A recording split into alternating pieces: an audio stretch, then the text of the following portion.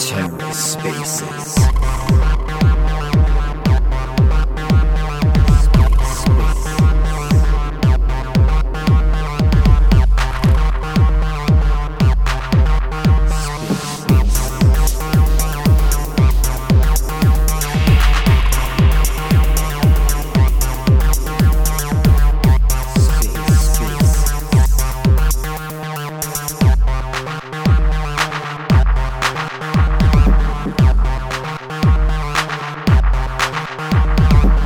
Hello and welcome to The Ether. Today is Monday, February 27th, 2023. Today on The Ether, part 2 of the two-part LuncDAO space, the next hot Convict coin 100,000 billion X rocket ship graph rocket ship. Let's take a listen. I think Holistic had a comment. He's welcome to say anything. Yeah, hey guys, what's up? There's no need to carry on the conversation. We can go anywhere. Yeah, I don't want to derail. I don't think it'll be too big of a derail, and perhaps some people in the audience have the same question. So I don't follow crypto day to day, and I just spent like 20 minutes trying to figure out exactly what is happening. And I'm wondering if Bruce could give me the Bruce QRD, because I'm reading the article titles, and some of them are it's so funny. They're like fighting over the narrative. I guess that's what it seems like to me. It's like Bitcoin. Here's why Bitcoin won to the moon. You're a trillionaire already. And the next article is like, it's over. Ethereum just dominated everything. So I'm just like, I can't spend an hour reading these things. I'm wondering if you would indulge me maybe a little bit and tell me exactly what's going on in a word. Yeah, buy a thing called Flex at coinflex.com. I have a money order? Say it again. How do I do it with a money order? What do you mean a money order? Do you have like a MetaMask or something? He's like a check or something. He wants to pay with a check. I have a Milady. Someone gave me a free Milady, but I don't know how to use it. Do you have like a MetaMask or wallet or something? I don't know what that is. It's like if you have a Milady, you keep it in a wallet or have some kind of wallet access it. How do you access it? Like, how did somebody send it to you? They sent it through a wallet, right? No, they DM'd me a PNG. Yeah, well, I don't know. You would need to. It depends, like if you want to stay poor or not. Like if you want to do the whole broken artist thing, like Charles Bukowski, like festering in your own dirt and drinking alcohol and working at the post office and doing the starving artist thing and looking ugly as fuck, like you're welcome to. But if you want to upgrade your life and join us in the abundant castle of wealth and utopia, you're welcome to do that too. It's up to you. Yeah, well, okay. As y'all know, I am a no corner full stop, but I would actually, if you can troll me if you want, that's fine too. I don't mind that. But I would like a quick breakdown if you wouldn't mind. If not, that's fine too. I don't care. But that was my question. Thank you. But a breakdown of what? My advice to you is go get a MetaMask or something. Get a few $100s into crypto. Learn the basics. Holistic, the way to think of it is this. You can read all sorts of stuff. You can read all sorts of stuff on the internet, right? You can Bitcoin's going up and down and Ethereum and stocks and whatever else. Or you get involved with something that you have a direct effect on. Like, for example, some people, let's say they're programmers or something, and then they develop something and then it goes it becomes a coin and people buy it or whatever. Or you have the alpha, of a specific thing that nobody knows about yet except you. That's kind of called alpha or whatever, where you have this edge, compared to traditional markets and stuff. It's way easier to get an edge on new crypto projects and stuff, which is why it's enticing, where relatively small amounts of money, kind of 100x and stuff. So your $1,000 becomes 100,000 or something. And as opposed to oh, I'm going to go research this and that and blue chip, whatever. And it's going to go up 15% next year. Fuck that. I think when Bruce told me to buy Flex, it was maybe, I don't know, 30 cents. And I was what the fuck is this? It sounds like nonsense. And then 2 days later, by the time he convinced me to buy it, it was already 60 cents. And so now it's $1.60. So some of these things are the upward momentum can be very good. It's just a matter of getting in super, super early. So a lot of the bullshit that we chit chat about is figuring out what new things are coming, talking to people that actually are releasing these things, and then kind of getting the inside track as far as like what this looks like 6 months from now. So the thing about reading the people on the internet is those are largely people that have a bag, like they bought some Ethereum or Bitcoin or whatever, or They're they have losers. a short position. They They're have losers. some position, right? And they're trying to convince you to do something. Which be clear, Sophie. Yeah, they're losers. Let me come in here and make some points about this. No. You're not allowed to come in yet. Yes. Not yet, Jimmy. No, Jimmy, not yet. You can come in a minute. The people who talk about Bitcoin and like the economy going up and down and the interest rates and the inflation, all that stuff, they are like the guys who say like, yeah, the way to get women is to be a nice guy, like treat her with kindness and get her roses. It's like that level of discourse. It's like just complete lack of insight in Disney movie or something. It's like there's nothing insightful there. The true insight is when you find projects with really high fundamental value earlier than everyone else. And that's the kind of thing we do. Like, in fact, I would say let me come in here. All right. I remember finding Gala Games. It was interesting to see that the founders had worked on great projects, but gotten their apps delisted. That was Jimmy, are you okay? That was you have a croaky voice. That was the motivation. That was the motivation. I'm a little under the weather. That was the motivation. Jimmy, please answer the question. Have you been drinking cough syrup? Like, are you ill? What's happening with you? You sound more croaky than normal, less vigorous. It's like your life spirit has been diminished by some outside cause. That was the motivation for creating Gala Games. I thought, if these guys can understand that, if these guys understand what they're building, why they're building it, give them a little bit of money. This is the time the market cap was only $5 million. And so I gave them some money. And now my investment in Gala Games went up 5,000x, not 100x, 5,000x. 5,000x. That is how you build your wealth. You find those people like you guys in the audience, losers, and you find these losers and you make them winners. Thank you. Yeah. And the earlier you find things as well, and the more fundamental value they have, the more of an impact you can have personally. Yeah, holistic,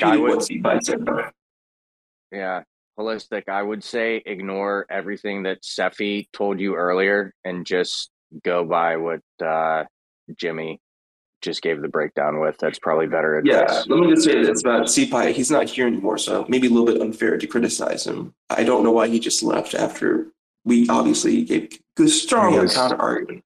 He messaged me on Telegram. He said that Jimmy guy's a fucking idiot.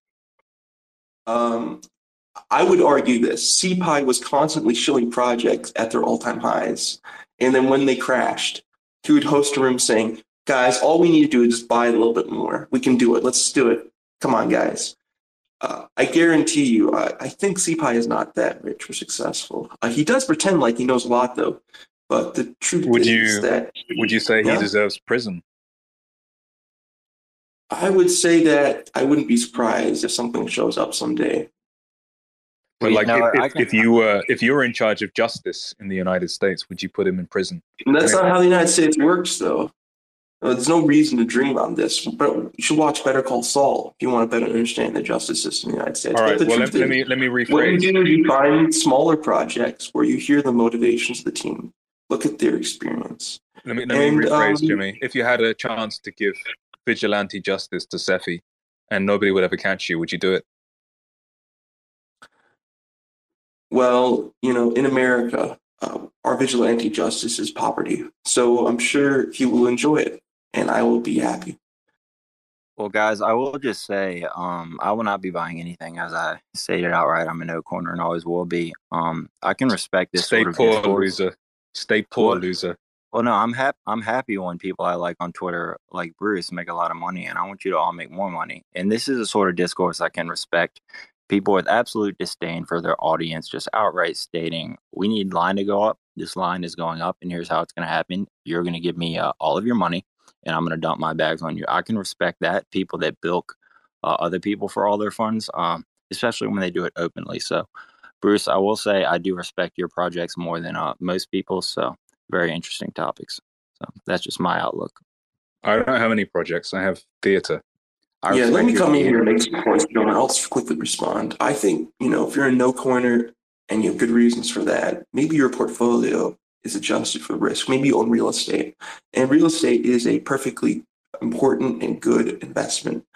Maybe you feel like you don't need to, move into crypto because of your strong portfolio, which I respect. That's fair enough. Real estate can also 100x. It just depends on what real estate you're getting. And if you look at the history of America, the most successful people owned lots of real estate and they lived a long time. So they enjoyed the fruits of their real estate.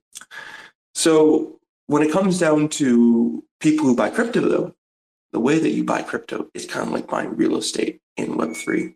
You're finding companies that produce real products and services, and you try and find a way to invest in those services after all the VCs bleed out, after all the retail investors cry, and after all the people who go bankrupt cry about losing money. I was in a space not so long ago where some people came and said, crypto ruined my life. And I came in and I said, I'm proud of this moment that crypto ruined your financial livelihood. Because the truth is, the reason why people leave crypto is because they see that people who are in crypto are making irrational choices, are the last bag holders. I will see on Instagram people saying, hey guys, just buy this coin. Buy this coin. I just bought this coin. It's amazing. And of course, that is an example of irrational exuberance. But now what I see is this. We have the opposite, people realizing that they are being a little bit too rational. I enjoy the process that this casino offers. You get to see a lot of people hurt, which is good. You get to see a lot of people lose their livelihoods, which is good. And this is the natural market forces that I enjoy watching. It is America in decline. When you're investing, I invest only two things. The first, of course, and I guess the most important, is I have a good investment in Grindr, the gay dating app. So I invest in the homosexuality and gayness of America. And I invest in social aspects. And also I invest in the casino aspects. It's hard to invest in casino companies. They've turned into real estate companies.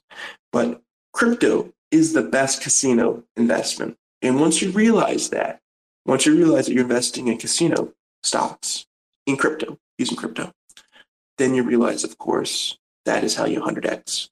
You're investing in people's inability to understand what they're doing. You're investing in people's panic. You're investing in people's greed. And casino stocks used to be like that, actually. If you look at casino stocks, they really are very cyclical.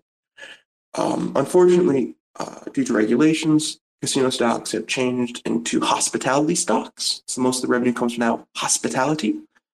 They used to come from incentivizing people to gamble. Now they can't do that. It's very tough.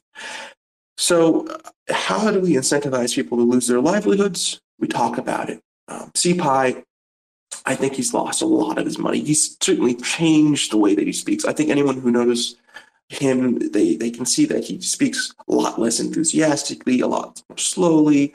He doesn't really seem to want to be up there as a host anymore. He comes as speaker more often. I guess he's afraid of accepting responsibility of his financial advice. But I would say that once people start really crying and talking about how much they're going to be buying, talking about how much they're putting at stake, their livelihoods again, this, of course, is when the pump is coming. I'm seeing some evidence of this, not much yet. I'm thinking it's going to come probably by early next year. People who are like, I can just put it all in, my mortgage. I'm going to start selling drugs to get into crypto. I'm going to start selling things for my company illegally to get into crypto. Why? Because it's such an easy opportunity to make 100x. So how do I know I can make 100x? When people think it's easy to make 100x, and once they think it's really easy, you invest in stuff that really shouldn't be invested in, like SafeMoon, right? Or like, for example, Doge on Mars. These things 100x. Shiba Inu, Doge, all these things. Because all the people are saying it's an easy investment. Just wait for that. Once you see that in the title, then you know the rocket ship is coming. Jimmy, what are your thoughts on the bird coins, like Ka and O and all those? Well, I'm looking forward to people losing a lot of money on this. You just got to get in early. People are going to start talking about them in spaces, right? You're going to see a lot of evidence of manipulation. So I'm looking forward to that. Love that. I don't think enough people look at it the way that you do. This is not a PvE. This is a PvP. Okay. Yeah. I would argue that in the history of investing, people who are the best stock investors rarely hold their stocks. Berkshire Hathaway and Warren Buffett are exceptions, mostly because Warren Buffett lived so long. I mean, we have a guy who actually made pretty questionable returns in his 40s and 50s. A lot of people just don't live up until their 60s. He made most of his returns when he was in the 70s and 80s. So if you're willing to do that, have a portfolio for that. Otherwise, have a portfolio that bets on the insanity. Yes, the insanity of America. And America is becoming a more unsafe, unhealthy, crazy, poverty-stricken country, right? Every single day. So that is why you got to invest in things that hack the human mind. Grindr would be one example. You know, people are becoming more gay every single day. You know this. You can tell. You just look in the movies. Everyone's gay now. Tinder, you know, I'm getting into that. If it's not Tinder, pharmaceutical companies that do transsexual reassignment stuff, great companies, penny stocks. You know, I'm seeing in the future a lot of people are going to become transsexuals, you know, because they're very mentally confused. And these are some great penny stocks. Again, Grindr was a penny stock, believe it or not. Grindr, you could have gotten into the secondary 4 or 5 years ago. They were doing secondaries too. So I'm a big fan of this type of thing. Prison stocks, big fan of prison stocks. I think a lot of Americans are going to go to jail. Hopefully. Prison stocks have done extremely well, by the way, and they're going to do better in the future. When 10% of America is probably out of prison or in prison at any one time. America is a gulag of mentally ill people. You can, of course, see that CPI is an example of this, someone who pretends that he's rich and a doctor when there's zero evidence of this. And everyone thinks that it's true because the guy constantly repeats it, and there's absolutely no evidence. He would just says, I don't believe it's true, Seth. I don't believe it's true, Jimmy. I've never believed that bullshit. So don't include me in these people. Okay, well, fair enough. But anyway, there's a lot of good ways of investing in American mental illness. Crypto just happens to be the fastest vehicle to get in on that investment. Crypto is nothing more than the Oxycontin of investing. And unfortunately, people, they just think that they truly understand how market forces work and they really throw it in. I mean, I've never seen an investment where people just throw in so much money. Once they lose it, they just become zombies. And I've seen that in my workplace where you see these people who lost so much money last year and are just trying to figure out what to do with their mortgage. And they're just maxing out their credit cards. So unfortunately, we need these people to come back into the market. They're just a little bit poorer than before. It might take a little while for these people to reload their cash to throw it away again. Yep. Do you want to give any counterpoints, Pantera? No, I think America's on the right track. It's doing great. People are definitely not becoming more gay. Mental health is definitely going down. And I would bet that America does what they always do. And God bless the red, white, and blue and Uncle Sam. So that's my counterpoint there. Great. Well, I would like to counter the counterpoint real quick, because I think if we go Jimmy's route and we invest in Grinder and gender reassignment surgery, we will also have the opportunity to have a Samsung dryer or washer like Jimmy has. So that's my 2 cents. Yeah. I mean, I'm also investing in obesity, by the way. I have bought, Chick-fil-A, McDonald's. Americans are getting fatter. I mean, these are good long-term investments. McDonald's is an absolutely fantastic stock to own. Yeah, they have that new Cardi B meal. So if you're looking to find a way to invest in the vices. You know, it was just that when you used to own gambling stocks, just look at their portfolios now. You were really investing in their ability to attract more people to get into the casino, but due to regulations and sports betting, it's very sad. You know, the Win Group used to make so much money from gambling. Now all that money from gambling has moved online. I guess that was a natural occurrence of events. You know, naturally people are so fat, so lazy. They are too lazy even to figure out how to lose money. So they just stay at home and want to lose money. I've for example, seen people lose their livelihoods just by looking at their phone, just by playing casino games on their phone. It's an incredible thing to see someone lose their mortgage while clicking their phone while eating Doritos. So how do we invest in this? We have to realize the ideal American, fat, lazy, with different stress, medical problems, and unable to pay bills, gambling. Once you realize that, then you can figure out what crypto that you'll get into. Find the cryptos that most ascribe to the gambling addiction of the average American.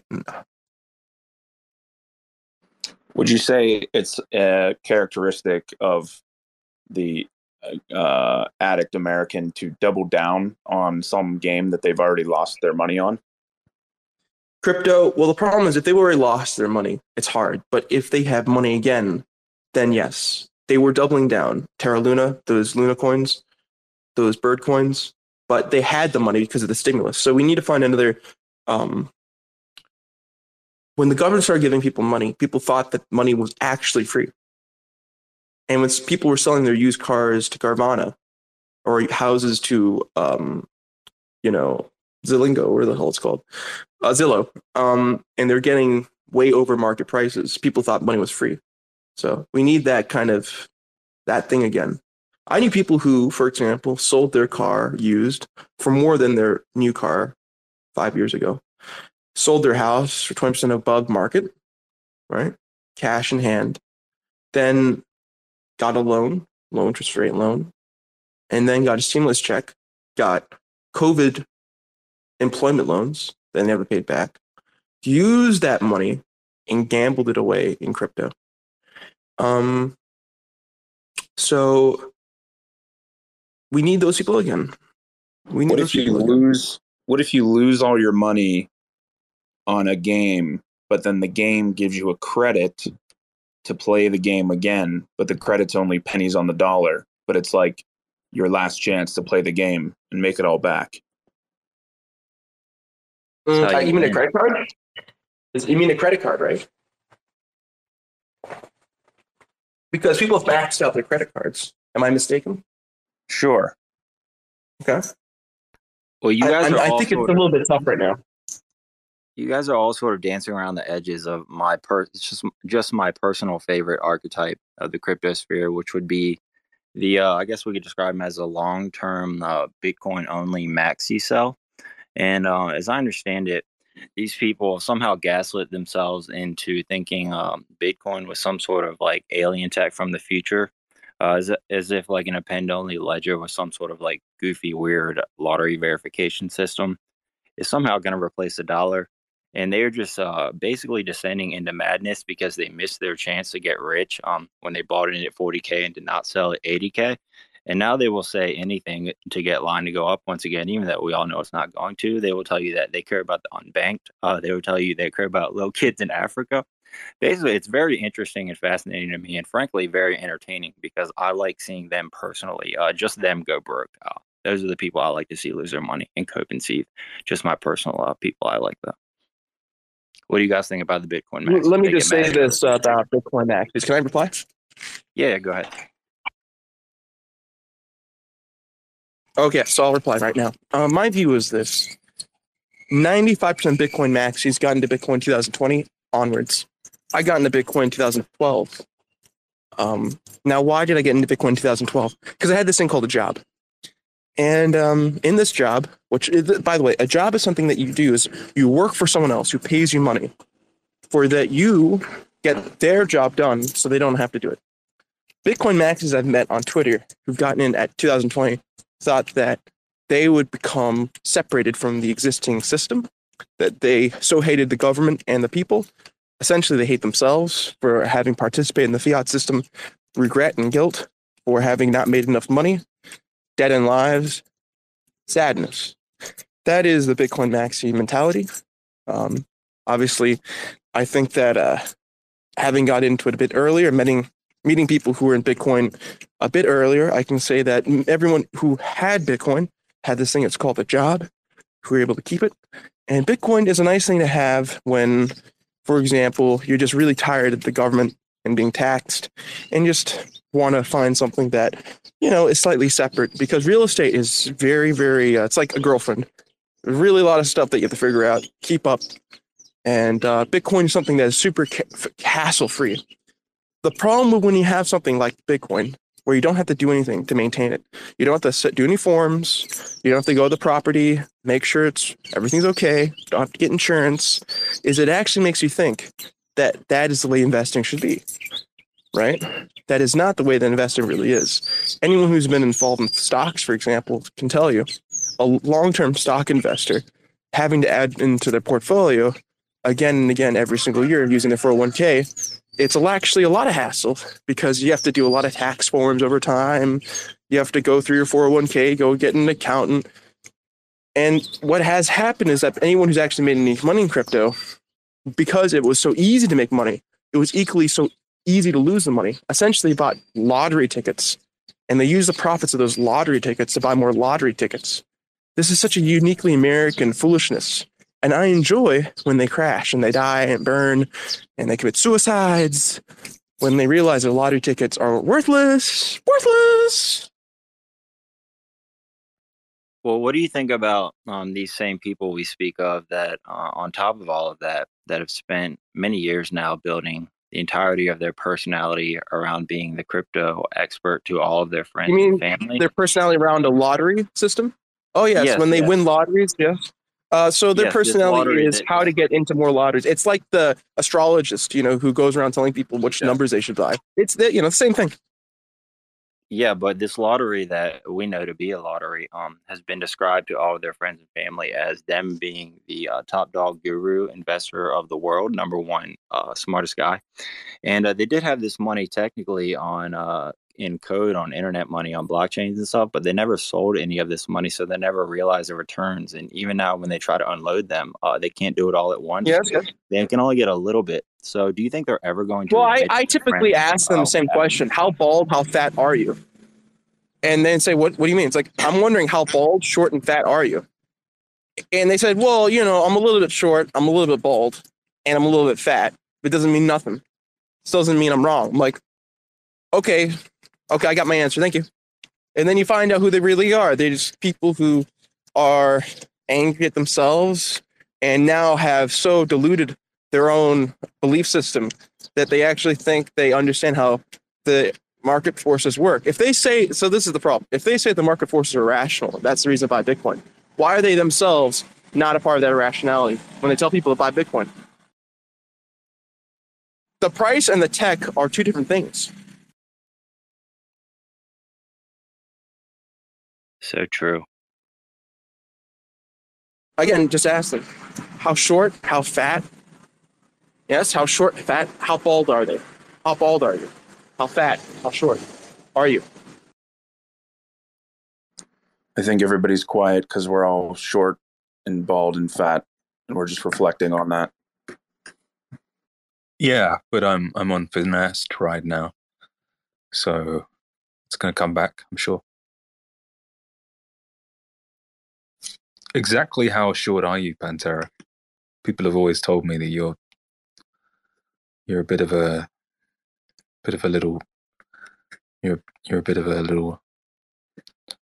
little stumpy guy. I'm 5'4". I like to say 5'4.5". Give myself a half inch.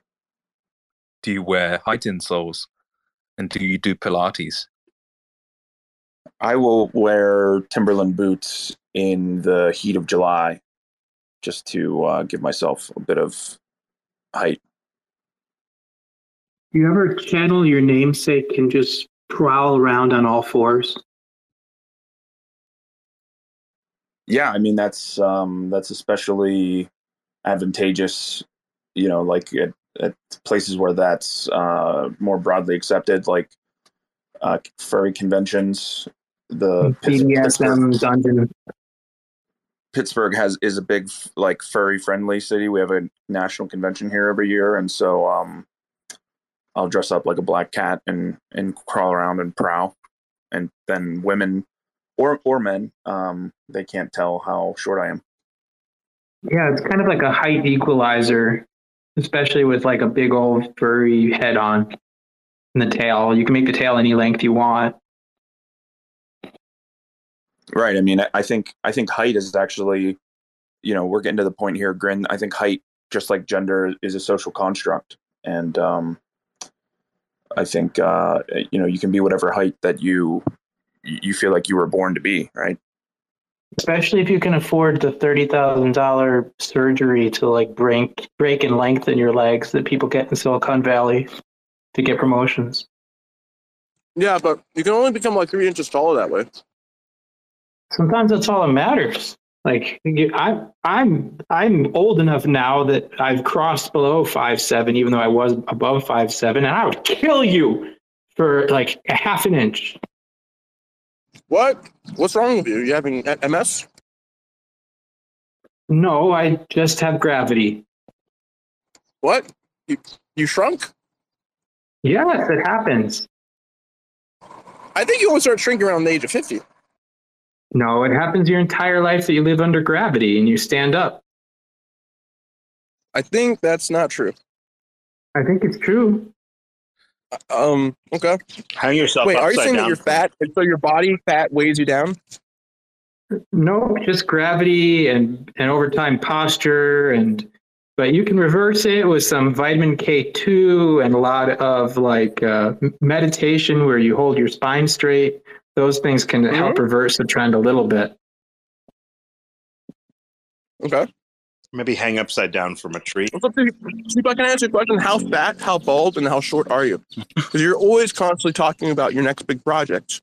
I can only assume that you are part of the gambling addicted society that we live in. Yeah. So how fat, how short, and how bald are you? Well, my BMI is getting close to, I don't know, last I checked it was about 39, which is not good. So you're going to pretend like you're successful? It's extraordinarily unhealthy. You're a doctor? It's extraordinarily unhealthy. Yeah. So you're good looking, you're healthy, you're rich, and you're a doctor. You pretend to be all these things. Everyone in this room, by the way, I actually asked and pulled the room, who thinks this guy's actually a doctor and successful? No one raised his hand and said that Bruce they believe you. Like a Norwood 4 maybe in baldness. No one believes you, CPI. No one believes you. Hold on, are you actually a Norwood 4? Am I actually a Norwood 4? Yeah, which Norwood are you? I thought you were like 2.75. Yeah, I'm a 2-ish somewhere. But because Jimmy wants me to be fat today and bald and short, I was exaggerating a little bit. Jimmy has said what we're all thinking, that you're not actually a doctor. Maybe test me. Let's see what would be a good test. Testing someone over the internet's not business. What is the best dilution of bee venom to treat bee stings via the holistic medicine? Oh, yeah, Jesus, fuck if I know. What like 9,000x. A real doctor would know how to use this totally bogus medicine. Yeah. What homeopathic remedy would you treat for agoraphobia? I think you take like agoraphobics being shut in a box. So I think you take a tiny sliver of a box and then you dilute it into like beyond nothingness so that the water memory echo is in there. And each time you you tap it every time you dilute it. So I would say like 92,500x dilution of box. Well, the basic truth about that question is in basically any poisonous insult that is venom based is the antidote to, let's say, a bee sting and any venomous insult manifests in the urine within 1 to 3 minutes, because your body is a super machine. So basically, that's why your grandma used to tell you to just pee on it when you get a jellyfish sting. Every old wives' tale is correct. You simply must wait 1 to 3 minutes, endure the pain, and then the antidote will manifest in the urine within a minute or two. Your body's a super machine. That's all you need to do. So then you just spray your urine all over the problem. Yeah, can I ask Zephyr Agri is here. Can we ask his opinion by any chance? Zephyr, can you go ahead? About which thing? Agoraphobia? Just his opinion on everything, just his views. Just anything, everything. Yeah, he left. Okay. If you can't think of anything, I'll propose things. Yeah, you're up tonight. Can I ask you? Can you come in here? What's the question? How many times do you use Grindr per day?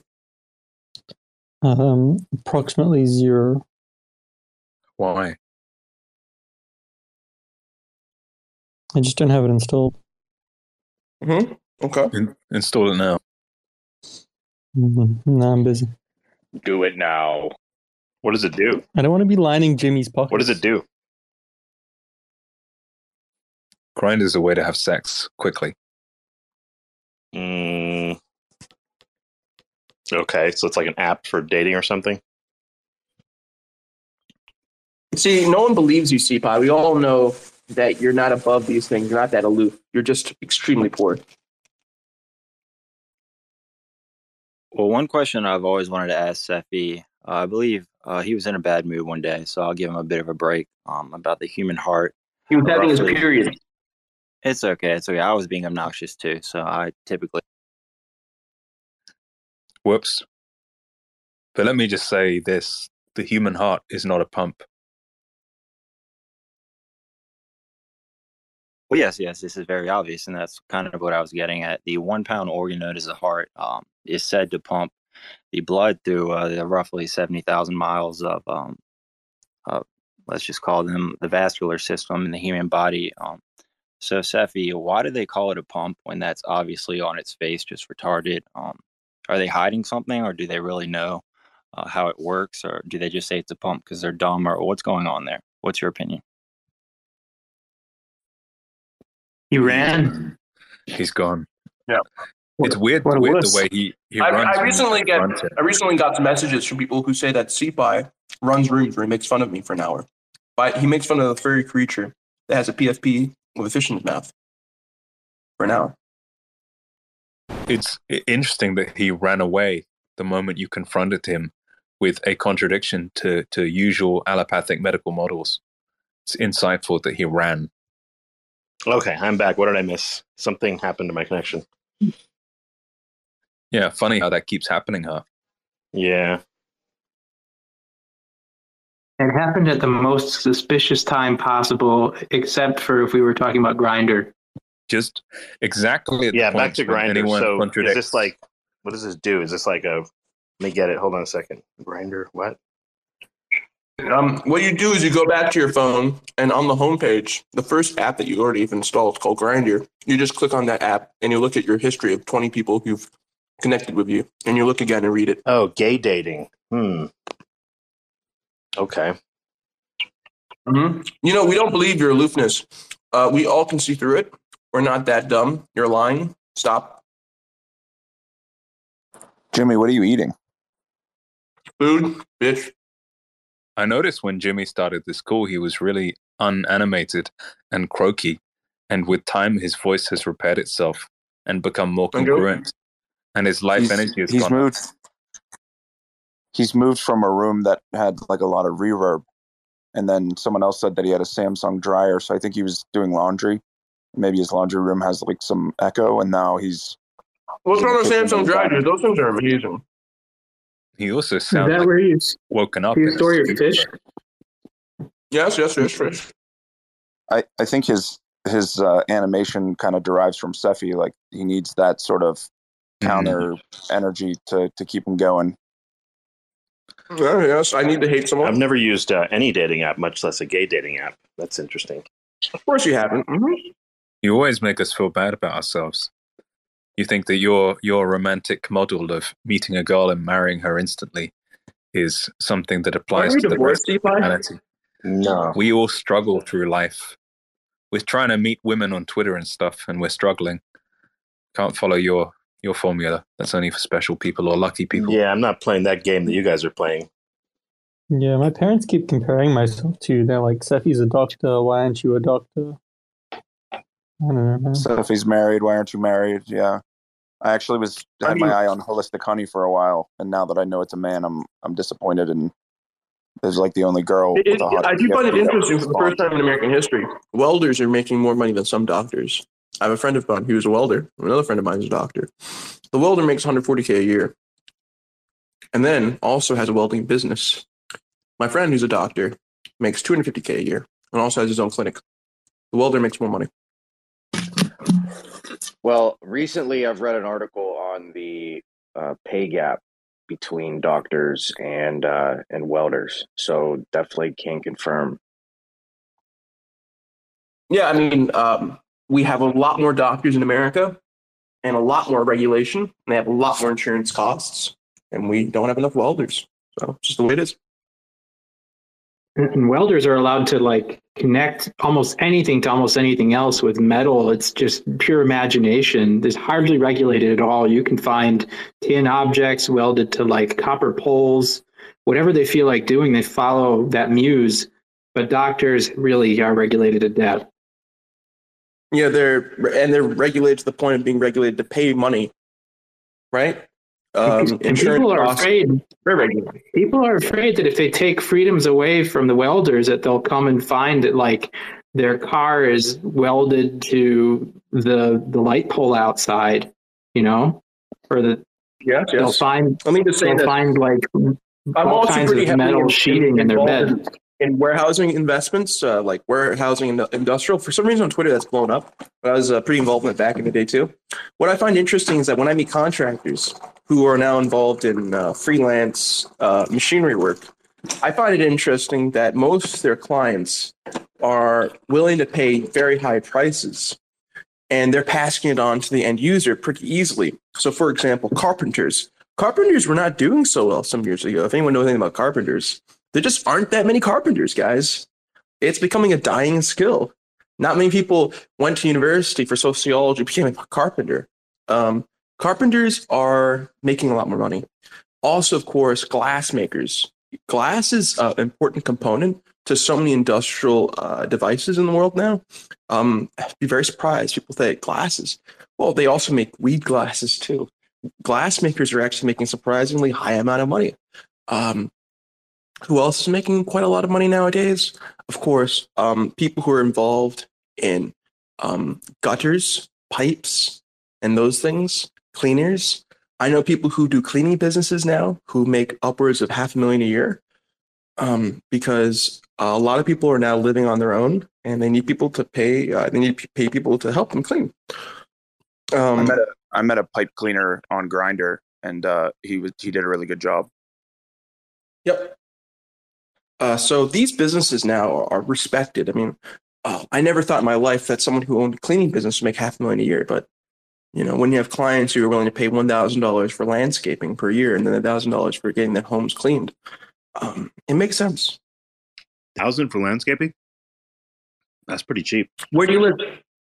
Oh, wait, it's cheap? It's probably more like $4K or more. It gets expensive. Well, what do you know about that, CPI? You live in a rent-controlled apartment.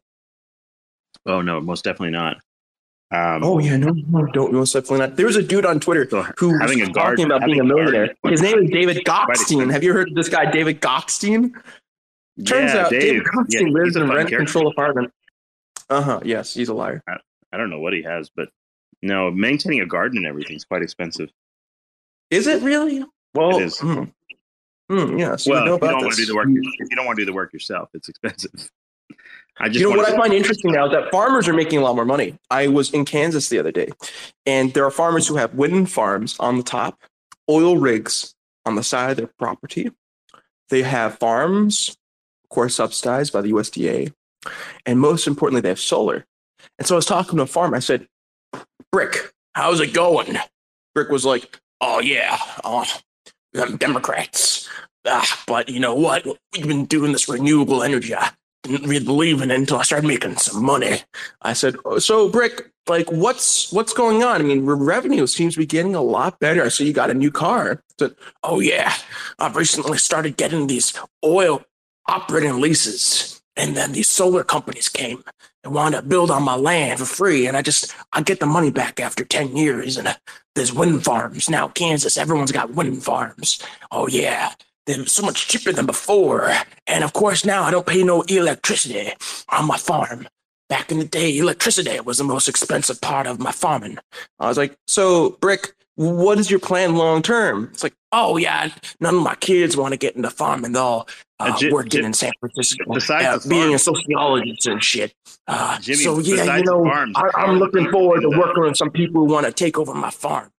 And I said, so Brick, your plan is you have solar, you have wind, you have some oil. What is your food actually making you any money? Like, you're an actual farm. So what are you doing that actually increases your farming output?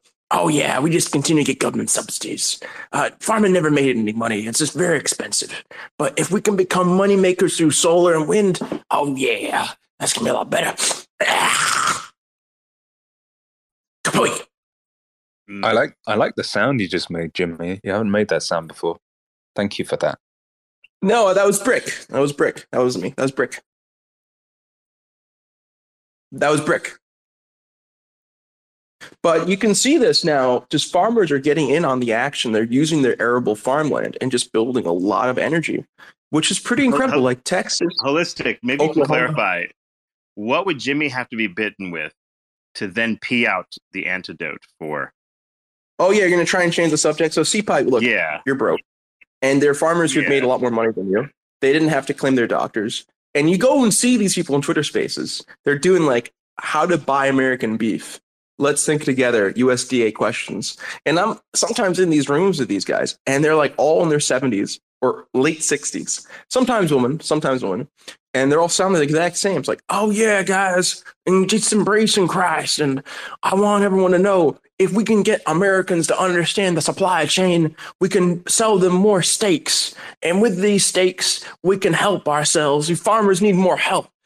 Them politicians don't give a rat's ass over us farmers. Everyone's like, yeah, let's go. We need to help farmers. But all these farmers are now making way more money just renting out their land for renewable energy. Have you guys been to the Midwest recently? There has been a 10x increase in wind farms. Also been a 3x increase in energy prices. And Kia thefts. Solar, yes, solar. It is incredible. I mean, farmers are making money hand over fist now for the first time in their lives. I think a lot of them are genuinely surprised. They didn't have to get into farming anymore. They just, energy creation. Whoever thought that you just harness the power of the wind and the sun to make money?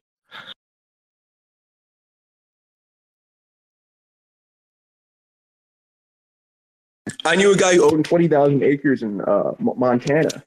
He thought that his business was going to fuck because the fertilizer and food costs for his cows. He started renting 5,000 acres out for renewables, and he's making way more money that way.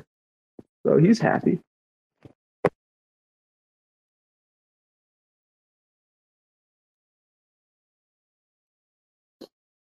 I think CPI, you're jealous. The price of agricultural land has gone up a lot. I've been agricultural land. I was sorry. I was away for a minute. I was watching. Yeah. You know you're listening because I know that you're jealous. I know that you're envious of. I was watching TikTok. No, I don't think that you watch TikTok. I think you watch Grindr videos, CPI.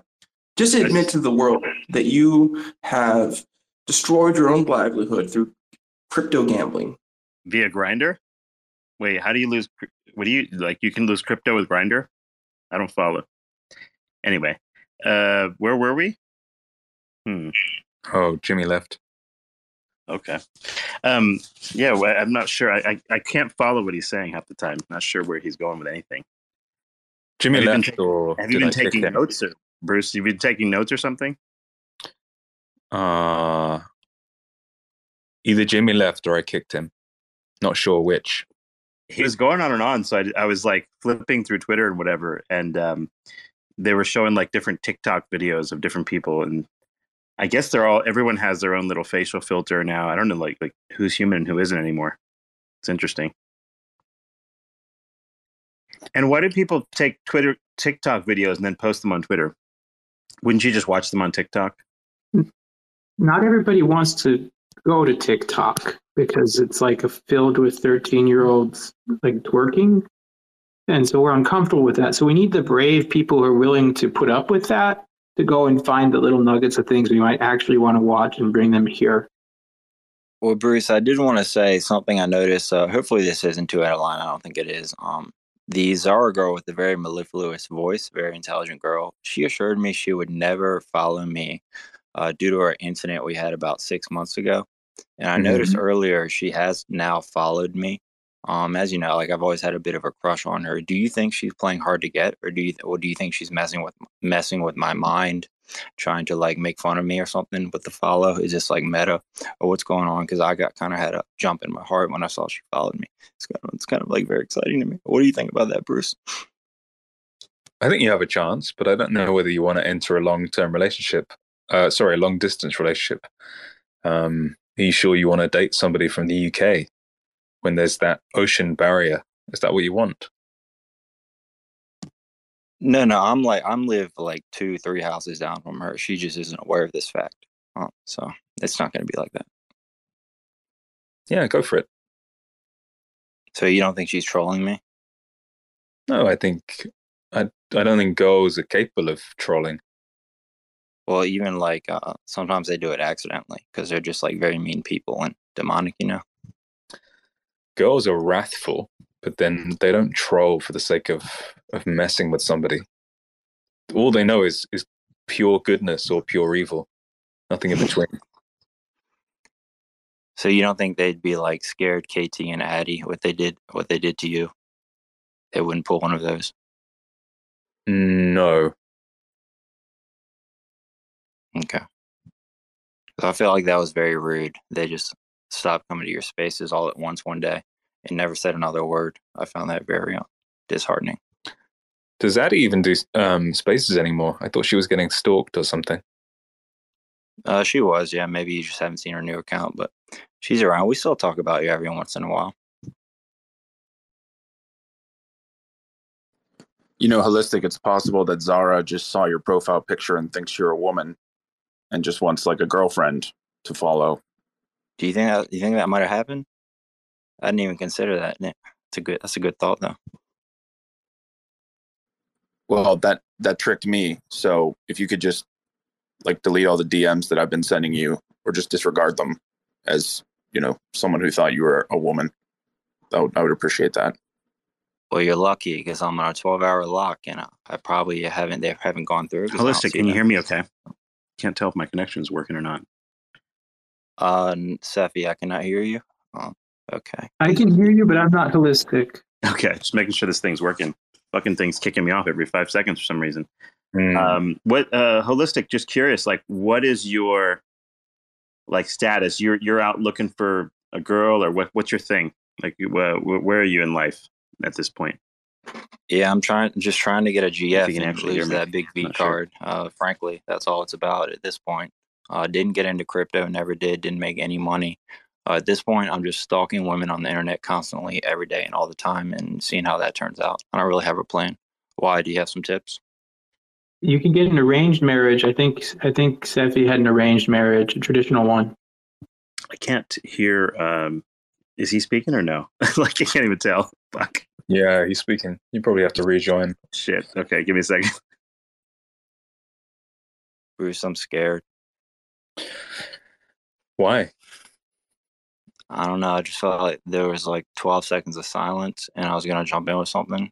But I feel like I've already been bullied enough today, so I didn't say anything. But now I'm saying something and it turned out worse than I thought it would because I'm just rambling. So I'm just going to mute. Yeah. You're being a bit cringe lately. See, that's what I was scared of. Someone was going to hit me with something like that. And a known laugh emoji me, so it's a cry emoji. Thank you, Seffi. I'm not even sure what you guys are talking about. I'm like half connected half the time. Bruce, is there good Indian food in London? Are you coming to London? Yeah, I'm thinking about it. I was just browsing through Grindr, and I saw one of the pipe cleaners on there was eating some Indian food, and there's no good Indian food around where I'm at. I've actually only had Indian food one time that I thought was even half decent in the US. Hold on. This is an app you can find like restaurants on? Yeah, have you ever heard of Grinders? They're like hoagies, sort of. I thought it was like a gay dating app or something.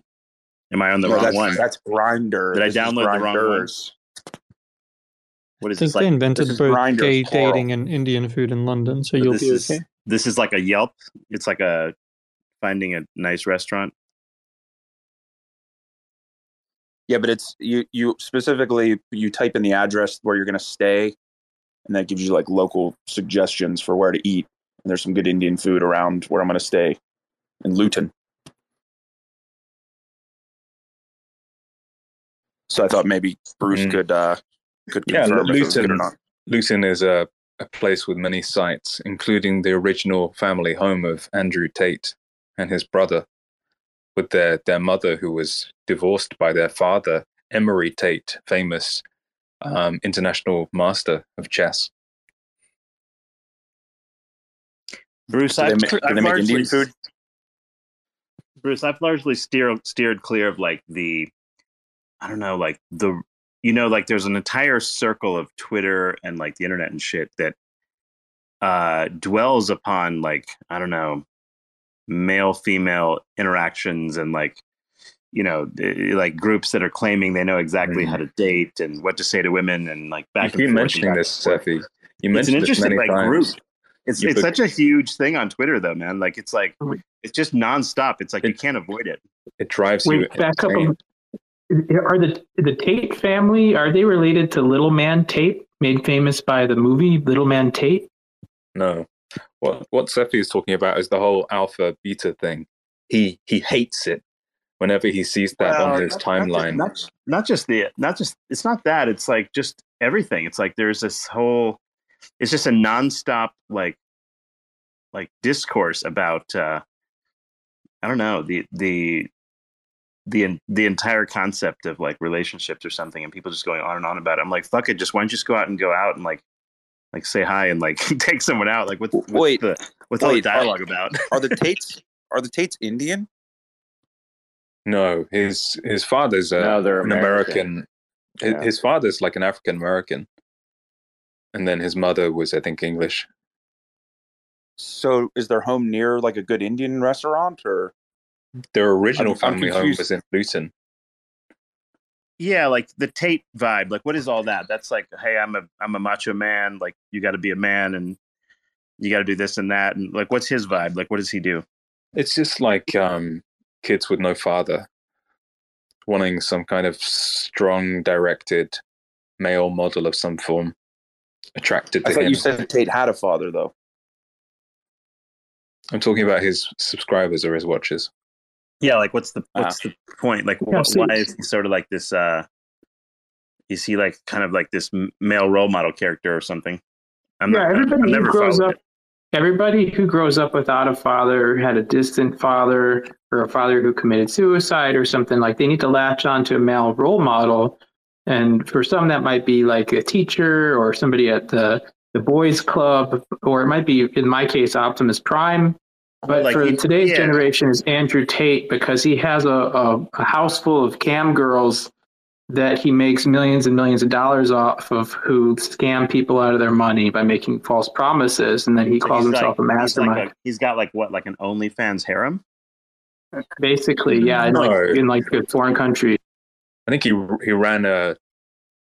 Yeah, I mean, he's got kind of some different stories. He's a role model for the chronically online. Interesting. Okay. Yeah, well, he's like Coach. He sells the dream. He sells the dream. You can do it all too. The main way he makes money his is shtick is where he's on YouTube or like TikTok or something, or what? Rumble, I believe. He was like a fighter, like an MMA fighter for a time too. No, just kickboxing. But he's been arrested now for like the last couple months. So yeah, I saw. Actually, that's an interesting topic that you bring up. Did you guys see recently that they had their bail denied for the third time in a row, and there's been no, I guess, hard evidence against them? They're arrested in Romanian jail currently. Kind of interesting, in my opinion, because he went to Romania to gain the freedoms that he wouldn't otherwise have. Right. And then take advantage of like the corruptness that you can be anyone with a little bit of money and take advantage of the system. Wow, it's like you want the freedoms where you also lose a lot of the protections. It's kind of funny. And like his whole thing was like, they can't get me because I've got so many passports, and I'm like just this.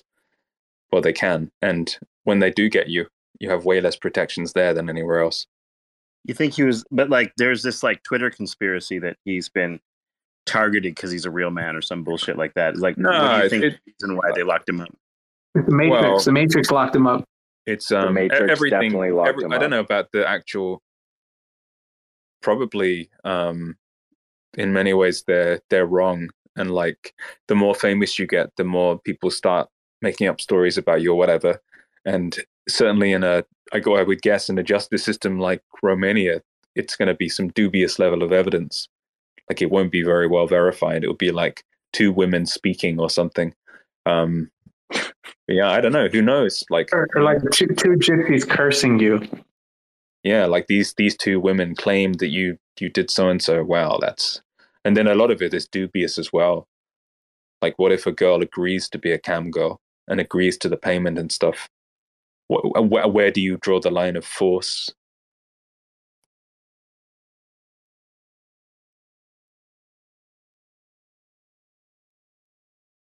I found his father's chess career somewhat interesting. I don't know a lot about it, but from what I was reading, he like specialized in beating grandmasters. I believe he took almost 100 in tournament play officially. So I found that really interesting. He was sort of like a Bobby Fischer sort of type character, very eccentric, played a very aggressive sort of interesting type of chess.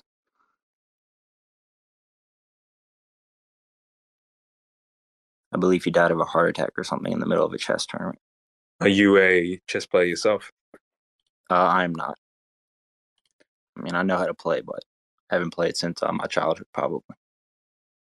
Yeah, he was. I've looked at a few of his games. He wasn't a grandmaster. He was only an international master, meaning he got 2,403 norms at that level. As in, usually in chess, you need to get 3 tournament performances, 3 official FIDE tournament performances at a certain level. So he would have got 2,400 or above. But I don't think he ever got to grandmaster. He's one below. I looked at his games. He wasn't that like. There seems to be this rumor that he was particularly aggressive or unorthodox or something. I haven't really seen that he was that much in that direction. It seems to be more of a myth. He's got some creative games though, for sure. The whole thing that Andrew Tate kind of proliferated around him was that he was like CIA, some kind of deep military agent or spy. Working in different territories.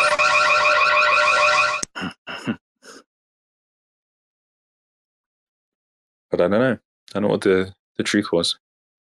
Yeah, if you've looked at his games and that's your analysis, you probably do play chess. So that would probably make sense to me. And I think the reason people probably think that is because it seemed like people romanticized his behavior off of the chessboard. So maybe he was a bit aggressive and over the top at the tournaments, like through his behavior, and people just like pasted that onto his play when perhaps it wasn't warranted.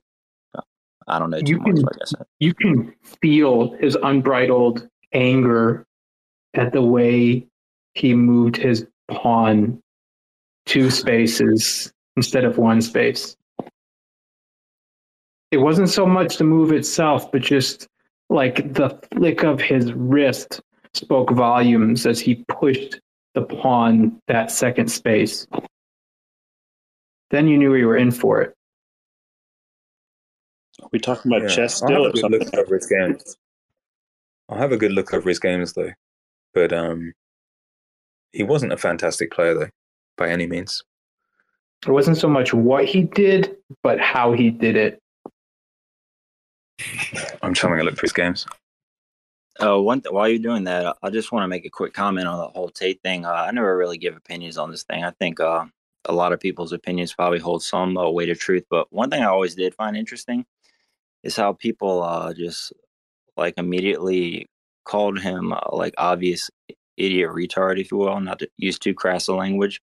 But if you've listened to any of his interviews, like that long form, not just clips, he's clearly not an idiot retard, in my personal opinion. And if the stories are to be believed about his youth and playing chess as well, I believe he did do have some pretty impressive wins as a youth in the under 16 state tournaments. If that's a true story, it seems to be true.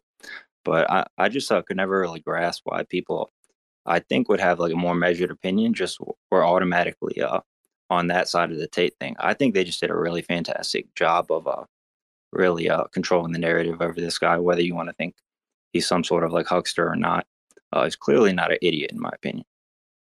But that's just my take. People do that anyway, though.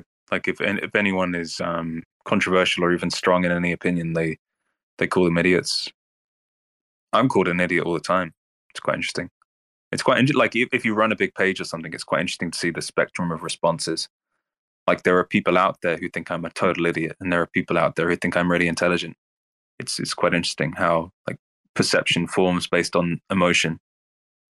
Yeah, I saw your tiny little monologue in Random GC. I don't even know if we're in it together anymore about you're interested in the entrainment goggles. So I know you're no idiot, and you've trolled me a couple times very effectively. So I think you might be the smartest man I know. Bruce, good job. I appreciate you. I really do look up to you, Bruce. Thank you for following me back. Thank you for being a loyal mentee. Safi, I am going to have to, I didn't mean to do this publicly, but I'm no longer under your tutelage. I'm going to have to bow out at this point. I apologize, Safi. Yeah, it's cool. You have to keep moving on, right? To grow. Yeah. You were great, though. Thank you. I learned a lot. One thing, I'm just looking at Emery Tate's games. One thing I would say that does stand out a bit is he definitely has a sense of consciously pursuing beauty as opposed to performance, which is something I do as well. So it's quite cool. As in, like, there are a lot of positions whereby you have, say, 3 different options, and one of them may win probabilistically most of the time and be the most sound and even be evaluated by a computer as the best move objectively, as in the balance of factors that go into a computer evaluation. But there's often a path, a more unusual path, that has the most potential for beauty or poetry. And he's taking those paths quite a lot, which is cool. Like you put your pieces, like they make like flower petals on the board. It's a weird thing because I don't know if you can describe or experience beauty in chess very deeply unless you're super proficient. It's kind of like being very fluent at a language in order to appreciate some kind of really good poet. And the rest of people are like, they either have a crude level of appreciation or they just are trusting other people's evaluation or something, but they don't really get it. Like there's the way I imagine it, Bruce, is that there are certain moves you can take that open up more possibilities instead of just getting you closer to the win. And then by taking you out of the sort of rote, rehearsed games of chess, it opens up for more like actual play. Yeah. How I play, or at least when I used to play more, is you take people out of the beaten track very quickly, and you take them into novelty. But then it's not just about pure novelty and pure openness of possibilities. It's also just like the choice to adopt certain structures and things is very beautiful. also things like accepting some kind of thing that might be conventionally seen as bad can be beautiful, as in adopting a restricted position such that your opponent overextends. You bait them to overextend. Like there's this interesting kind of balance point from a pure visual perspective or a spatial perspective of chess. It's like if you overextend, you widen the space between your pieces too much, the whole thing can collapse. And if you contract too much, then that also can be bad, because your opponent will take up more space and they'll have more ways to combine their pieces, more ways to attack, more ways to whatever, more control of the board. And there's often this dance where you bait overextension. You almost tease them into overextending by doing things that aren't necessarily logical on a computer evaluation way, but psychologically you can break them with. And there's a lot of beauty in a lot of ways. I think the whole thing is beautiful. Like the whole reason I pursued chess in the first place is because I thought it was beautiful and like a playground for experimentation. I think I've given this analogy before. Like my way of thinking about chess was like, imagine if you were on a desert island and you had a friend or many friends or whatever, and you knew the rules to chess and you just had to entertain yourself for the duration of your time on the island. How would you do it? How would you play? What would you figure out? What would your little theories be of the optimal way to play? I would probably make a little. Like I'd make a little raft out of the chessboard, and I'd let the little chess pieces be like sailors. And we'd go on adventures in the ocean.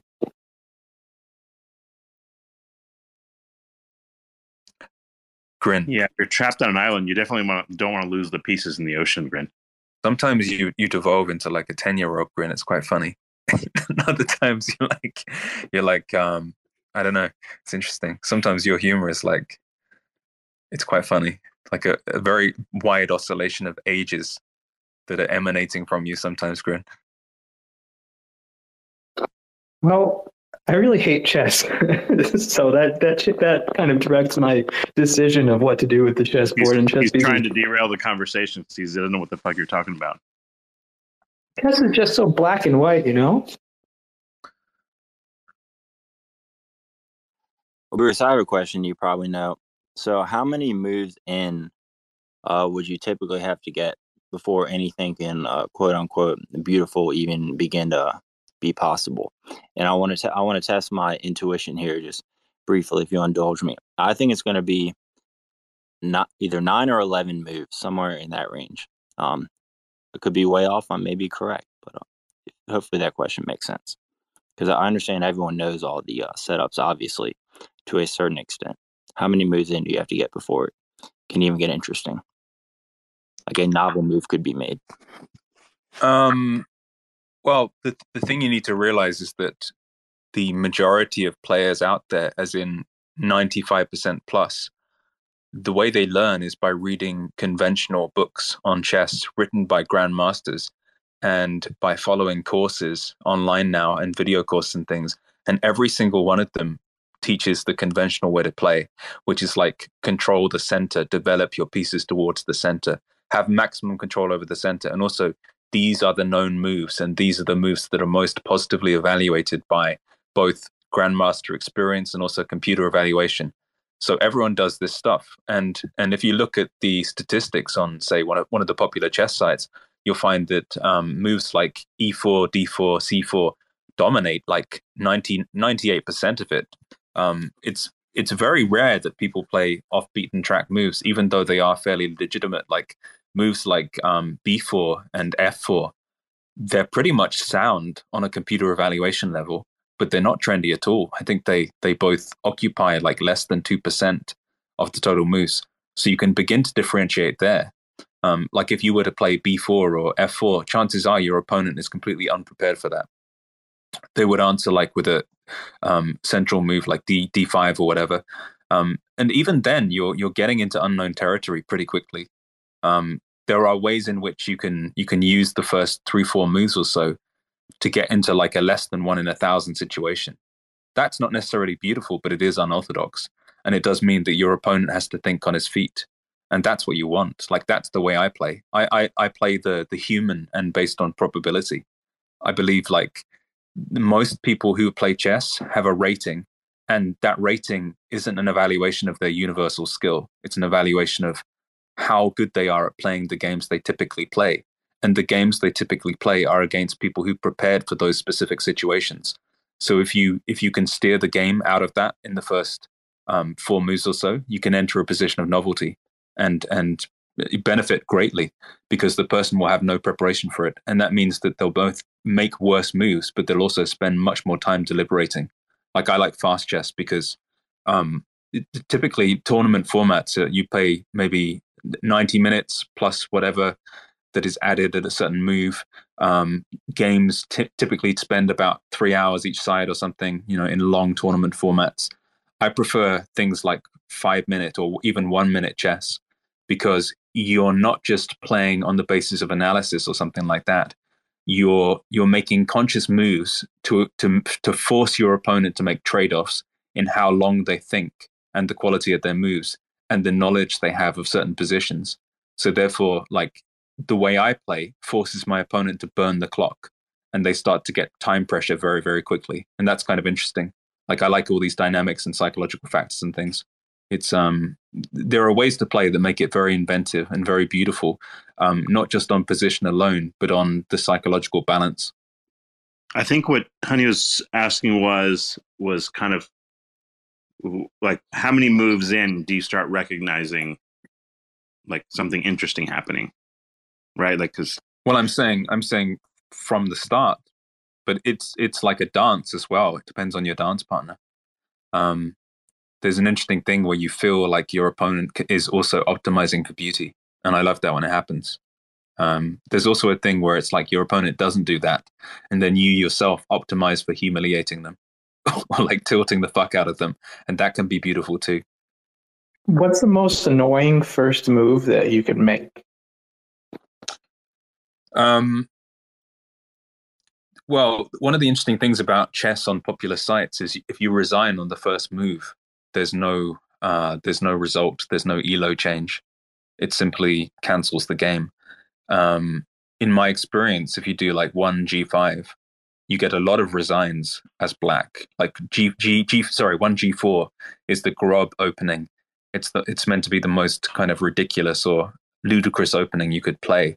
And in my experience playing that, you get a lot of resigns on the first move by the opponent because they can't be bothered to play it. They see it as a form of disrespect, or like almost like immorality or something. Like, I've come to play serious chess, and this guy is playing this silly move. Who does he think he is? This is idiotic. You get a lot of that, and you also get people abusing you in the chat. Is it because it's not possible to win with that move? Like, for sure you're going to lose, or is it because some other? No, it's like the computer evaluates it as about minus 0.4, and in computer evaluation terms, 1 is worth a pawn. So it evaluates it as like 40% of a pawn loss at that particular position, right? That means that if both sides played perfectly for the rest of the game, that might actualize itself in some way as some kind of advantage long term that is worth that. In computer evaluation, you think in terms of pawns, but it can really mean anything, as in a greater structure or a better amount of space or more attacking possibilities or whatever. It's a slight positive, but for that evaluation to be worth anything or mean anything, both players would need to play like computers. And if you're playing an unusual first move anyway, then your opponent has a much lower chance of playing optimally, because they're out of their book, they're out of their experience, right? They might play optimally in conventional openings, but they won't play optimally when you play something unusual, because it represents like less than 1% of their possible knowledge base or their past learning. So the very first move you do that, and then people are just like losing their crap. Yeah, you get there's almost this weird morality or emotional identification by people, which is really funny as well. And like from a meditative or spiritual perspective, the self, and one of the funny things about like the self or the emotional investment of identity can identify with absolutely anything. It can even identify with chess knowledge. and openings, which is really fascinating.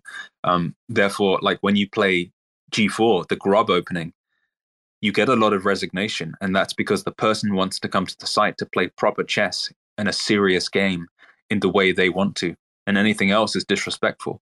Like there's a whole morality of this thing. Yeah, that's like the stupidest thing I've ever heard.